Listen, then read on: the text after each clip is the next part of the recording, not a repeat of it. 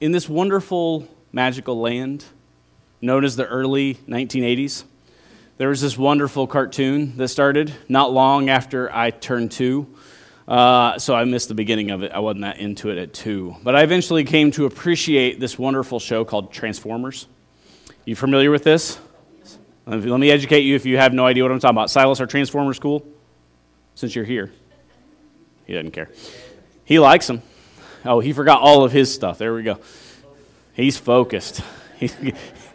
He got told, hurry, is what happened. The Transformers are this fun cartoon about these robots, but they turn into vehicles, so they're like a jet or a truck or a tank or some sort of vehicle for a minute, and then all of a sudden they transform into these big robots who, there's the good robots and the bad robots, and they all have to fight on Earth for some reason. I still don't quite understand that part, but they're here. And so this cartoon was fun. It was a lot of great times, but there were toys that came along for this show, and that was really where it was cool, because now you have this toy that is like a car, but then all of a sudden you start flipping things, and it becomes this robot. Now what's interesting is I really wanted these toys. I thought they were super cool. They were a lot of fun to play with. But I didn't have very many of the cool ones. I got like the little ones that came in the McDonald's Happy Meals when we would go to McDonald's. I did get to send off for one time. We had saved up our Kool-Aid packets when you could still mail in Kool-Aid packets and get some sort of prize out of their catalog. And I had saved up some Kool-Aid packets and sent those in to get a little Optimus Prime. He's the big semi-truck, which is the coolest. He's like the leader. And so it was a little one. It had some die-cast pieces, but it was also plastic. Eventually, he got played with enough that when you tried to turn him into a truck, his arms were down on the side, and his arms would just kind of flop back open, and he'd just be laying on his undercarriage, which was not as cool. I eventually put a rubber band around so it would hold him together, because I did play with this toy a lot. But then I became an adult, and Transformers have not really gone anywhere. There have been major motion pictures, cool movies, stuff like that, and I quickly found out why my parents never bought me a Transformer. Because I did not have the cool big ones, but my little brother, who came along 16 years after me, did. And when we would go back to visit my mom's house, some of those Transformers were in the house. And now Silas, who was here just a moment ago, or my nephews are like, let's play with the Transformers. And you know how you play with a Transformer? You bring the Transformer to Dad and say, can you change this?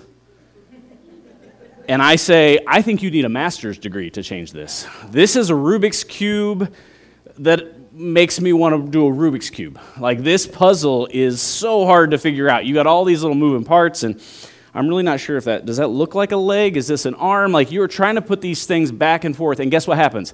I finally solve the puzzle. I hand it back, and they play with it for about 3 seconds, and then they hand it back to you and say, can you transform it back?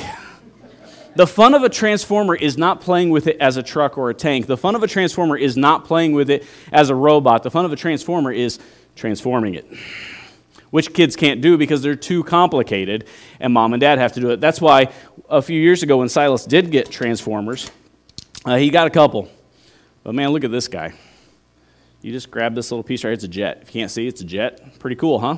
And then you grab the top of the jet and you flip this over, and all of a sudden it's transformed. Like, somebody finally figured out parents are not going to buy these toys unless they can actually transform them in a split second. And so, like, hey, you know what? I am happy to help you transform your plane. In fact, I'll let you do it yourself.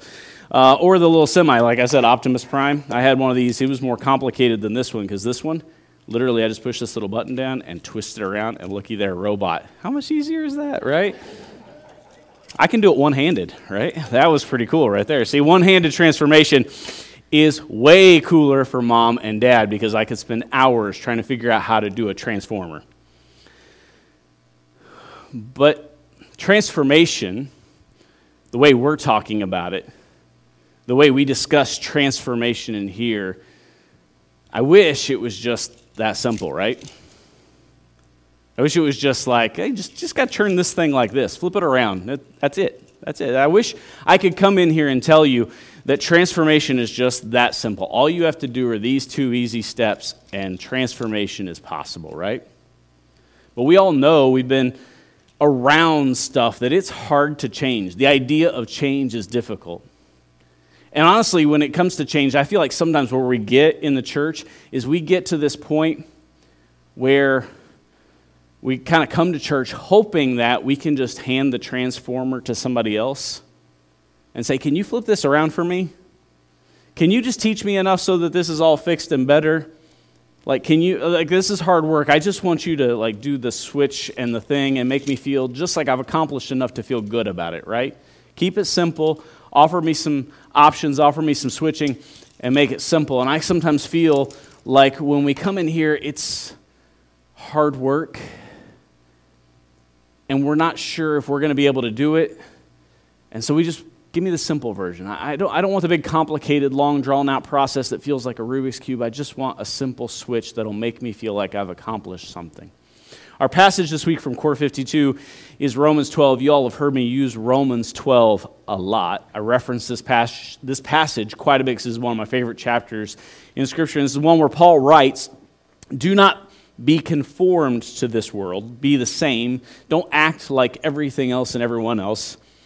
But be transformed by the renewal of your mind, that by testing you may discern what is the will of God, what is good and acceptable and perfect. Be transformed. We know that we're supposed to somehow be different than the world. We know that transformation is a part of what it means to follow. But how we switch, what that looks like, what that actually means is tricky. A lot of times what we kind of think is it's a simple turnaround. I think this toy kind of works appropriately because if I just do one simple turnaround, then everything's transformed, right? And we've talked about this word in here a lot, which is repentance.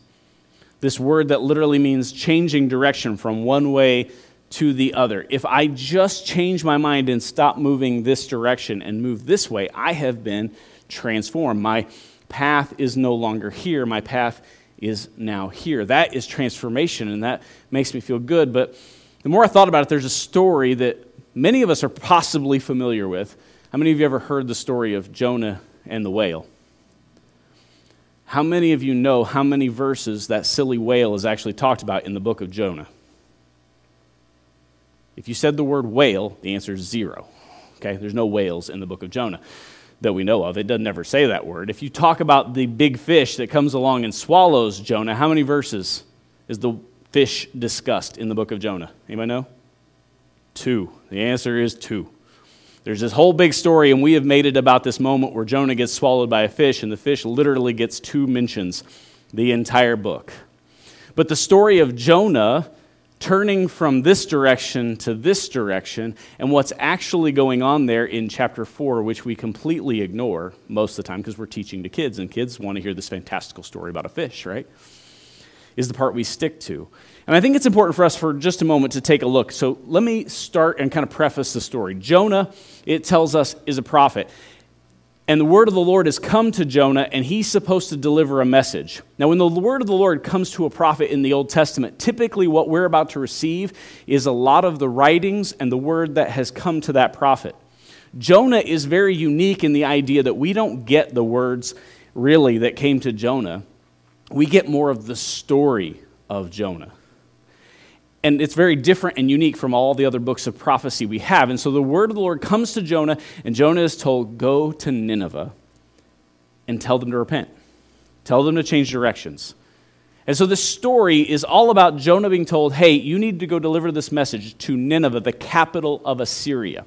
If you go back and read in the Old Testament, if you've ever done a reading plan, you go through and start marking all the conflicts and all the problems that the Jewish people had with Assyria, you're going to come up with a pretty decent list of reasons we don't like that place. This is not a country we get along with, and this is their capital, and this is their king, and this is like a really... We sometimes talk about how evil Nineveh was. But really, the reason Jonah wants to go there is not because he's scared to go to Nineveh. He doesn't want to go there because he hates Assyria and Nineveh. We're going to find that out a little bit more later, but in the midst of the story, Jonah takes off the other direction. He goes to Tarshish. And he starts on this boat, and he starts heading the other direction. And all of a sudden, some storms come up, and eventually the crew of the ship go, this is not a normal thing. Something's going on more of a divine level here. Something's happening. I need someone to cast some lots or tell us what's going on. Has somebody done something? Are you running from something? What's happening here? And Jonah's like, it's me. Throw me overboard. I'm the one running. And in this story of all this stuff playing out, they finally throw him overboard. They finally realize this is the culprit. This is what's going on. He's fessed up, and they toss him overboard, and all of a sudden the storm just chills out, right? One of those moments where everything calms down, and a large fish comes and swallows Jonah. There's verse 1. Now, that's all in chapter 1. That's the whole beginning of this story. But chapter 2 is where we get this moment where Jonah's in the fish, and he starts to pray. And he says things like this: I called out to the Lord out of my distress, and he answered me. Out of the belly of Sheol I cried, and you heard my voice. Out of the belly of Sheol, this word that is referring to the underworld, the dead, the place of the dead. It's not necessarily just like hell as we see it in the culture. It was just a little different, but this kind of place of the dead. Out of the depths of the death, really, you called me. I cried for help in distress, and you answered me. I needed something in my distress, and you were there for me. His words are kind of still focused on himself, right? The deep surrounded me. Weeds were wrapped about my head. At the roots of the mountain, I went down to the land whose bars closed upon me forever. Yet you brought up my life from the pit, O Lord my God. I called out in my distress. Everything seemed desperate. Everything seemed wrong. And yet I called out to you, and you heard me from the pits. You heard me from the depths of this place, and you brought up my life from the pit, O Lord my God. That's pretty sweet stuff. And we often look at this passage and say, this is all right. Jonah's kind of realizing God has rescued him. God has saved him. God has kept him from death and misery and destruction in this moment. And he continues on with this prayer. Those who pay regard to vain idols forsake their hope of steadfast love. But I, with the voice of thanksgiving, will sacrifice to you. What I have vowed, I will pay. I'm thankful that you saved my life. Whatever you tell me to do, I'll go do. I realize now you saved me, and I owe you a debt. I will go do what you want me to do, right? Salvation belongs to the Lord. And the Lord spoke to the fish, and it vomited Jonah out upon the dry land. Verse number 2. We're done with the fish. Pretty big part of the story. It's God's rescue, right? It's important to the story, but it's not the emphasis of the story. This story is about this prophet whose account we're getting. And there's a whole big piece to this. We could study this for days. I learned a lot this week just looking at some videos and some stuff about Jonah. But the idea that this whole thing is kind of a satire because nothing goes the way you expect it to. It feels like the author is trying to set us up for one thing and everything kind of goes the opposite direction of what we expect. Because you'll know what you didn't notice in the midst of Jonah's whole prayer? What he never says once. Do you know what he never says? I'm sorry. Never once. He never once says, I'm sorry. He says, you rescued me. I'm thankful for that. I'll do whatever you want me to do. You saw me in my distress and you rescued me. Thank you for pulling me out of my brokenness. Thank you. Never once does he say, I'm sorry. But God tells this fish, sorry, I said the W word, this fish to spit him up on land. And the story keeps going on because now Jonah is going to go to Nineveh. He's going to preach this message. We're told in chapter 3 that it is like a 3-day journey across Nineveh. It's a pretty big place. It's going to take him a while to get through. But he's there on day 1. He begins in the city, going on a day's journey, and he called out, yet 40 days, and Nineveh shall be overthrown. It's a powerful message, isn't it? That's it. That's the whole length of the message. God rescued me from a fish, from the depths of the sea, from the storm, from all the brokenness, from my cries of despair. He brought me this place. I told him I would come here because he rescued me and saved me. Here's the half-hearted message I'll give you. You have 40 days to get it straight or you'll be overthrown. Super lame, right? You guys are going to be able to tell my feelings about Jonah as we go through this story because he's not one of my favorite Bible characters, but I love this story because the way it all works out. He says, you'll be overthrown. And the people of Nineveh believed God. They called for a fast and put on sackcloth from the greatest of them to the least of them. In fact, the word reached the king of Nineveh, And he arose from the throne, removed his robe, covered himself with sackcloth, and sat in ashes. And he issued a proclamation and he published through Nineveh, by the decree of the king and his nobles, let neither man nor beast, herd nor flock taste anything. Let them not feed or drink water, but let man and beast be covered with sackcloth, and let them call out mightily to God. Let everyone turn from his evil way and from the violence that is in his hands. Who knows? God may turn and relent and turn from his fierce anger, so that we may not perish. Do you notice that right there? Who knows? Like the king is saying, all of us are going to put on sackcloth. All of us are going to humble ourselves. All of us are going to fast. We're all going to step into this place of humility and repent. Who knows? God may even relent. That's not a guarantee that he hears, right? He's not declaring with great certainty this is all going to get better, but we're all going to take these steps regardless. Regardless of our outcome, this is the steps we're taking. And when God saw what they did, how they turned from their evil way, God relented of the disaster that he said he would do to them and did not do it. It's good news, right? It's fantastic news. People hear the message, humble themselves, realize that even in the midst of a terrible message that was preached, like it was, I mean, I've preached some stinkers in my lifetime, but I don't think I've ever gotten that bad. I hope. He's like, you have 40 days or you'll be overthrown. You know what's interesting about that word overthrown? That there's kind of two ways it can be used in the ancient Hebrew that it's used there. It can be used in the sense I think Jonah meant it. That sense of like your city can be toppled and turned over and destroyed. But the other way that it can actually be used, that same term, that same phrase, I think the author used intentionally in the midst of writing this and helping us see what's going on here. Because again, this is a story meant to help us see these tough questions and wrestle with this transformation. The other terminology for that word overthrown, the other meaning, is transformed and changed. You have 40 days or you will be overthrown. Jonah, in his mind, is thinking you're going to be destroyed. God is going to give it to you, right? But God's plans are bigger and greater than that. You're going to be overthrown, overturned, turned over, and transformed. Humbled in a way that you care about something different than your ways and what you've been doing. No matter how long-lived this transformation was, we eventually see Assyria and the Jews continue to battle. Like, it's not like this is an everlasting transformation that is just whatever. But in the midst of the story, there's someone you're thinking, this is a man of God who's got the word of God, and you're thinking he was delivered and saved, and here's this prayer where he never once says, thank you. And yeah, he goes through with his promise, but he kind of does it half-heartedly. And the transformation that's taking place is in the people he sent the message to. And if you have any doubts about Jonah's transformation or whether it existed or not, just keep reading in chapter 4, the neglected chapter, the one we don't teach the kiddos. Right?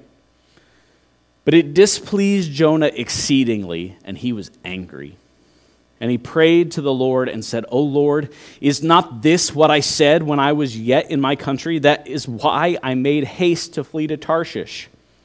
For I knew that you are a gracious God and merciful, slow to anger and abounding in steadfast love and relenting from disaster. Therefore, now, O Lord, please take my life from me, for it is better for me to die than to live. And the Lord said, Do you do well to be angry? I want to back up for just a second because there's an important little phrase there if you don't notice. We've talked about this phrase before, this passage before. Jonah's not just using his own words to speak about God. He's using God's own words to speak about God. Words from a place we've discussed before, Exodus chapter 34. A gracious God and merciful, slow to anger, abounding in steadfast love, and relenting from disaster. Exodus 34, when God's saying, the Lord passed before Moses and proclaimed, the Lord, a God, merciful and gracious, slow to anger, abounding in steadfast love and faithfulness. Jonah's saying, I know who you are, and I don't like it. Like, I know that you're merciful and gracious. I like it when that pertains to me and you're bringing me out of a fish. I don't like when that is given to my enemy. because I'd rather sit back up on this hillside and watch you destroy him. In fact, that's actually what he continues on to do. He sits up on this hillside, and God makes this vine grow up over him to kind of shield him and give him some time to think. But then a little worm comes along and eats the vine, it shrivels, and then the heat gets there, and it's just miserable as Jonah sits on this hill overlooking Nineveh, waiting for God to destroy it.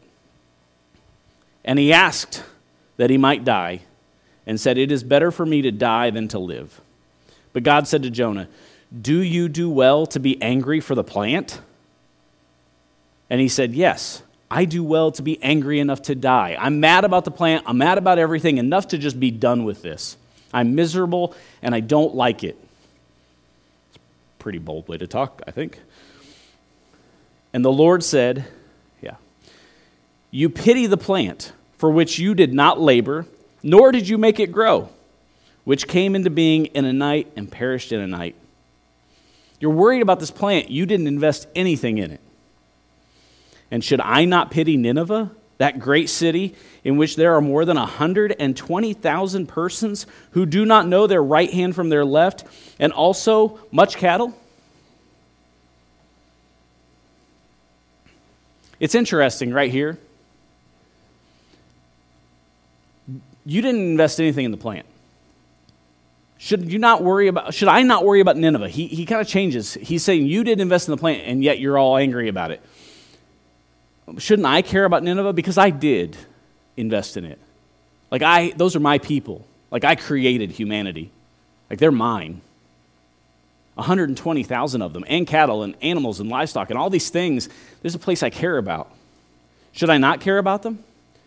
And that's where the book kind of wraps up, on a question. Jonah's done. He's spoken his piece. He just wants to be done. And we don't ever get Jonah's response. And I think the writer leaves it this way on purpose, because it's asking us the question, shouldn't this be something God cares about? The people of Nineveh were overthrown in terms of transformation. They were made new in that moment to say, we're going to humble ourselves and care about what God cares about, even if he doesn't rescue us. Jonah is saying, I appreciate that you're willing to rescue me, so I will do stuff for you, but I'm really still mad about it because I don't really like the fact that you're going to forgive my enemies. Your forgiveness is good when it's for me. It is not good when it is for others that I dislike. Your goodness is good as long as it's rescuing me, but don't use it to rescue them. You see the brokenness in the midst of this? We often talk about the second chance Jonah got when we're teaching this story. But the real celebration is the second chance Nineveh got and how Jonah wasted a second chance. He turned from Tarshish and went to Nineveh out of obligation. He made a promise and said, I don't want to get in trouble any more than I already am, and so I'll go do what you've asked me to do. But was he actually transformed? He changed directions, but transformation is something very different. Transformation is this moment where I start to care about God's heart and God's ways. Did you notice back here earlier what we said? We were looking at our memory verse. Do not be conformed to this world, but be transformed by the renewal of your mind, that by testing you may discern what the will of God, what is good and acceptable and perfect. You want to know what his will is, what his desires are, what his ways are. I want to know his character, and I want it to be part of my character. Transformation is not about us trying to see how God's teaching might fit into our life to convenience us or to take us to where we want to go. Transformation is about us dying to ourselves, like we've been talking about for weeks now, living in the freedom of Christ, like we talked about last week, and realizing that freedom, that forgiveness, that same desire that God has for us is the same desire he has for all people, and for that to be the joy of our heart, not the thing we use to condemn people we don't like. That's not transformation. Radical transformation is change. You want radical transformation, look at the author of these words right here. It's easy for someone to write words. It's easy for a pastor to get up and say, we got to change. We got to be different. Paul, the man who's writing these yellow letters, was persecuting the church. He was standing by holding coats while they stoned believers, the first martyr for the kingdom Paul is standing there holding the coats while he dies, looking on, and then he continues this little crusade to go wipe out the followers of the way, the followers of Jesus. And while he's on this little crusade to do that, one day he's on the road to Damascus and a blinding light shines and knocks him off his horse. And he's confronted with Jesus saying, "Why are you persecuting my church, my people? Why are you doing these things," right? That's why Paul writes words like this later on when he's talking about his own transformation. "But when he who had set me apart before I was born and who called me by his grace was pleased to reveal his Son to me in order that I might preach him among the Gentiles, I did not immediately consult with anyone." I didn't go around and try to figure out the right answers here or there. I didn't do this to kind of sort this out. He goes, "Nor did I go up to Jerusalem to those who were apostles before me." I didn't go to the apostles and say, "What do I got to do? Give me the easy steps. Give me the quick twist and turn that'll help me get a little better." He didn't look to consult or do those things. You know what he does? "I went away into Arabia and returned again to Damascus. Then after 3 years, I went up to Jerusalem to visit Cephas and remained with him 15 days. It's like, okay, cool, he traveled. No. You know what he was doing? He was immersing himself in God's presence, in relationship with the one who would transform him. "I've been persecuting you even though I thought I was following you. I was doing all these deeds because I thought this is what you wanted. I was defending my faith as a zealous Pharisee on the rise. I was trying to stomp out this rising kind of cult thing that I thought was spreading and ruining our faith. I was trying to do what I thought was best until the Son came to me and knocked me off my horse in great power and said, 'No, this isn't my Father's will. This isn't what God desires.' And I saw the light, literally, and realized I needed to be changed. And to be changed, I didn't go seek everybody else's counsel to say, what's the simple step to do the next right thing? No, I am going to immerse myself in the presence of God to hear from Christ's voice to say, how can I be like you? How can I care for the things you care about?" And Paul goes from being one of the most feared people in the church to one of the most consistently quoted people in the church. One of these writers who has written more of our New Testament than not. Someone whose words we continue to study to this day, even as they were letters to encourage the congregations of that day, because God transformed his life in a radical way that wasn't just about saying, yeah, I'll change directions. It was about saying, I care zealously and deeply about the things God cares about, and I will lay myself on the line and humble myself and throw myself out there in ways that matter for the sake of seeing your kingdom grow, because it is more important than the kingdom I was trying to build that I thought was more important. My understanding and the way I thought it should be. I'm going to pour myself into this. He was being transformed in serious ways. See things like Proverbs chapter 8 that say, "I love those who love me, and those who seek me diligently find me." He's not far away. We've talked about this. We've talked about the gift of the Holy Spirit, this idea of the power that has been gifted to us so that we can better follow and understand. We've discussed what the Spirit does in our life and how it can do that. We've talked about baptism being a death to self and a resurrection into new life. But what is that new life? What kind of shape is it going to take if we're not being transformed into the will of God, into the character of God, into the things he himself says he is? If we still don't like those for everybody, if we still don't like all the teachings and say, well, yeah, I know it says turn the other cheek, but I'd rather not. I know it says this, but I mean, really, that was Jesus. Of course, Jesus can do it. I mean, but does he really expect any of us to be able to pull that off? If we're continuing to make excuses, I hate to say it, but we're a lot like Jonah. We kind of want to change direction enough to get by, to save ourselves from the deep, but not actually to carry forth the message and the good news and the hope of our God and our Savior.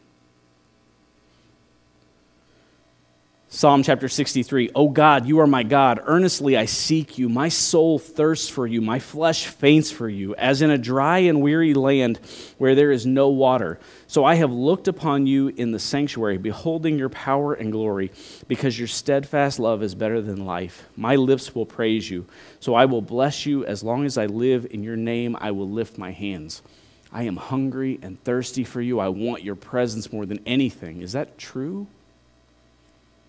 Because there's a difference between I want your heaven more than I want anything that might be the opposite of heaven. There's a difference between I want your blessings more than I want like bad things to happen. And I think if I sin, bad things are going to happen and you're going to punish me for it. There's something more than righteousness at stake. It's not just about saying I want to be the good boy who does the right things. In fact, the Pharisees worked really hard at that. And it's interesting because Jesus brings Jonah up again while he's talking to them. Then some of the teachers of the law and proud religious law keepers said to Jesus, Teacher, we would like to have you do something special for us to see. He said to them, the sinful people of this day look for something special to see. There will be nothing special to see but the powerful works of the early preacher Jonah. It's kind of an interesting way to put it. Jonah was 3 days and 3 nights in the stomach of a big fish. The Son of Man will be 3 days and 3 nights in the grave also. The men of the city of Nineveh, this is where it gets interesting, will stand up with the people of this day on the day men stand before God. Those men, those of Nineveh, will say, these people are guilty because the men of Nineveh were sorry for their sins and turned from them when Jonah preached. And see, someone greater than Jonah is here. Notice the distinction. The men of Nineveh were sorry. Jonah wasn't. Yet his message got through and God used it. But he's saying the men of Nineveh, those sinful, awful enemies of yours, will stand there on that day when men stand before God and say, you're guilty because you're not sorry. You try to do the right thing. You try to follow the law. You try to keep all of these things intact so people see you as a good person. You try to say, I appreciate God because he has delivered me in this way or that. But have you actually been transformed to love his character and who he is and what he's accomplishing, and love in a way that says this hope is for all people? Or do you like to sit up in your position of prestige and say, no, this is for us and we're going to use it to condemn everyone else because God favors us and not them? And let our hearts be hardened and only let the gospel or the good news or the message transform us in a way that is beneficial to us. We want the simple fix. But the reconstruction that God wants to do in our life is complete and total. Transformation. It's the same word Paul uses as that of a caterpillar to a butterfly. Complete metamorphosis. I know that technically in a butterfly there's that thin little strip in the middle there between the wings. And now you're like going, if we pull the wings off, it might look like a caterpillar. So there's still a little resemblance. But the colors change. The way this whole thing works completely transforms. And that's the kind of language Paul is using when he says we need to be transformed by the renewing of our mind. And that is passive. He's not saying you need to work really hard to learn lots of stuff so you can understand stuff better so that now you have a better perspective and now you can be different. That is a passive phrase that he's using there. Be transformed by the renewing of your mind. Someone else will do the renewing if you will seek him and stay in his presence. If he is sweeter than life to you, if you love his ways more than your own, you can be transformed. But it is not going to be a simple fix. It's going to be a lifelong process of picking up your cross daily and following him, which means seeking his face and desiring him more than anything else. Those are the things that transform. Those are the things that make us new. I can modify my behavior and still be a Pharisee. I can make a promise to God and do what I think he wants me to do, and I can still be just like Jonah. There are ways I can change direction and still be the same grumpy version of myself. But when I am constantly in God's presence, seeking his face, seeking his way, trying to understand his heart, not walking in saying, God, I want you to feel the same way about people as I do. Please be transformed into my image that I have of you and the way I would like you to be. It doesn't work like that. He's saying, come sit in my presence and I'll tell you how I feel about that person you can't stand. I'll tell you how you should feel about those people on the news that you've been ranting about all week. I'll tell you how you should deal with this circumstance in your life. I'll help you understand that love and joy and peace and patience and kindness and goodness and faithfulness and gentleness and self-control may be attributes that the world would call weakness, but I will show you how they can be strength and how they will be life to the full and true joy and hope in a world that feels hopeless. But you have to trust me, let go, and love my ways. Not just be looking out for yourself. Transformation starts with humility. The people of Nineveh put on sackcloth and fasted and took away the things that were comfortable and pleasant for themselves to say, maybe there's hope for us yet. It starts with a step of humility, saying, maybe there's hope for me yet, but I have to humble myself and allow myself to be transformed and changed by seeking his presence. Not just trying to find all the answers that everybody else says are important, listening to all the other voices and all the other noise that want to tell you, well, you got to do this, you got to do this, and you better stop that. By listening to God's presence, reading his word and his voice, and caring more about his heart and his way and who we know very clearly that he is, a merciful and loving God who is slow to anger, abounding in steadfast love. He is still just. Exodus 34 tells us he doesn't leave sin unpunished, but he is slow to anger, a patient, abounding in steadfast love and faithfulness, meaning he's not giving up on you yet, and he is not throwing down condemnation yet. There is time for forgiveness, and it is more than 40 days, but I wouldn't waste another minute. Fall before him in surrender and in humility and say, I don't want to be me who has all the right answers. I want to be transformed. If you would, bow your heads.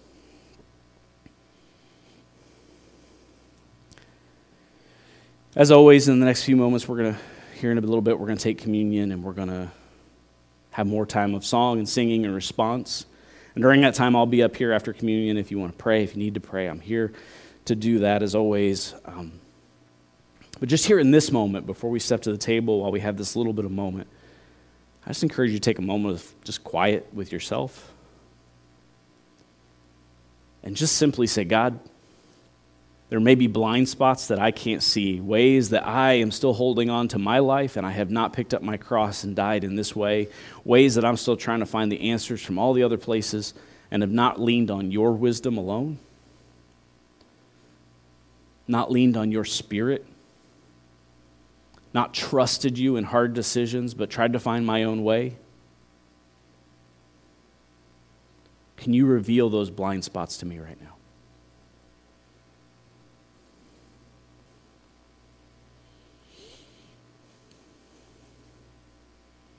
Father, this morning, I just know that there are plenty of moments in my life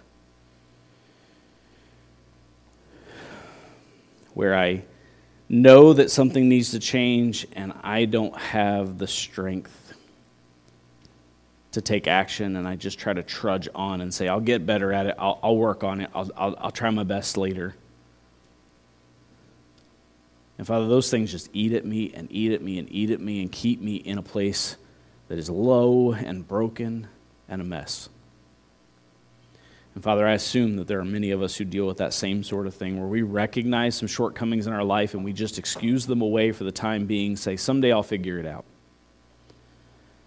Father, I pray that you would help us to understand that transformation is not just this simple twist of a lever and everything gets better, that it is a process, an ongoing process that sometimes is painful and hard, that sometimes makes us confront hurts and hardships in our own life. Sometimes it makes us confront feelings we have about other people and need to lean into for forgiveness.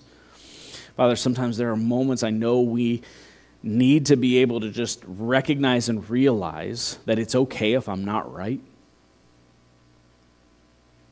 Father, I just pray that you would help humble us and help us to be ready to step into hard places that are uncomfortable, to be willing to put in the time and energy to walk through a process. That, Father, ultimately we would be willing to listen to your voice, and if it takes 3 years, like it did for Paul, I pray that you would give us every bit of those 3 years to wrestle with you before we really dive into stuff. Or, Father, sometimes it means diving into stuff right now and trusting you through the process of transformation while we deal with those circumstances and while we walk through it. And so, Father, wherever it is you have us, wherever it is you need us, I pray that you would help us to humble ourselves and seek your face with everything we have so that we might be fully and completely yours and devoted to your kingdom and to your work. I love you. I trust you. It's the precious name of Jesus I pray. Amen.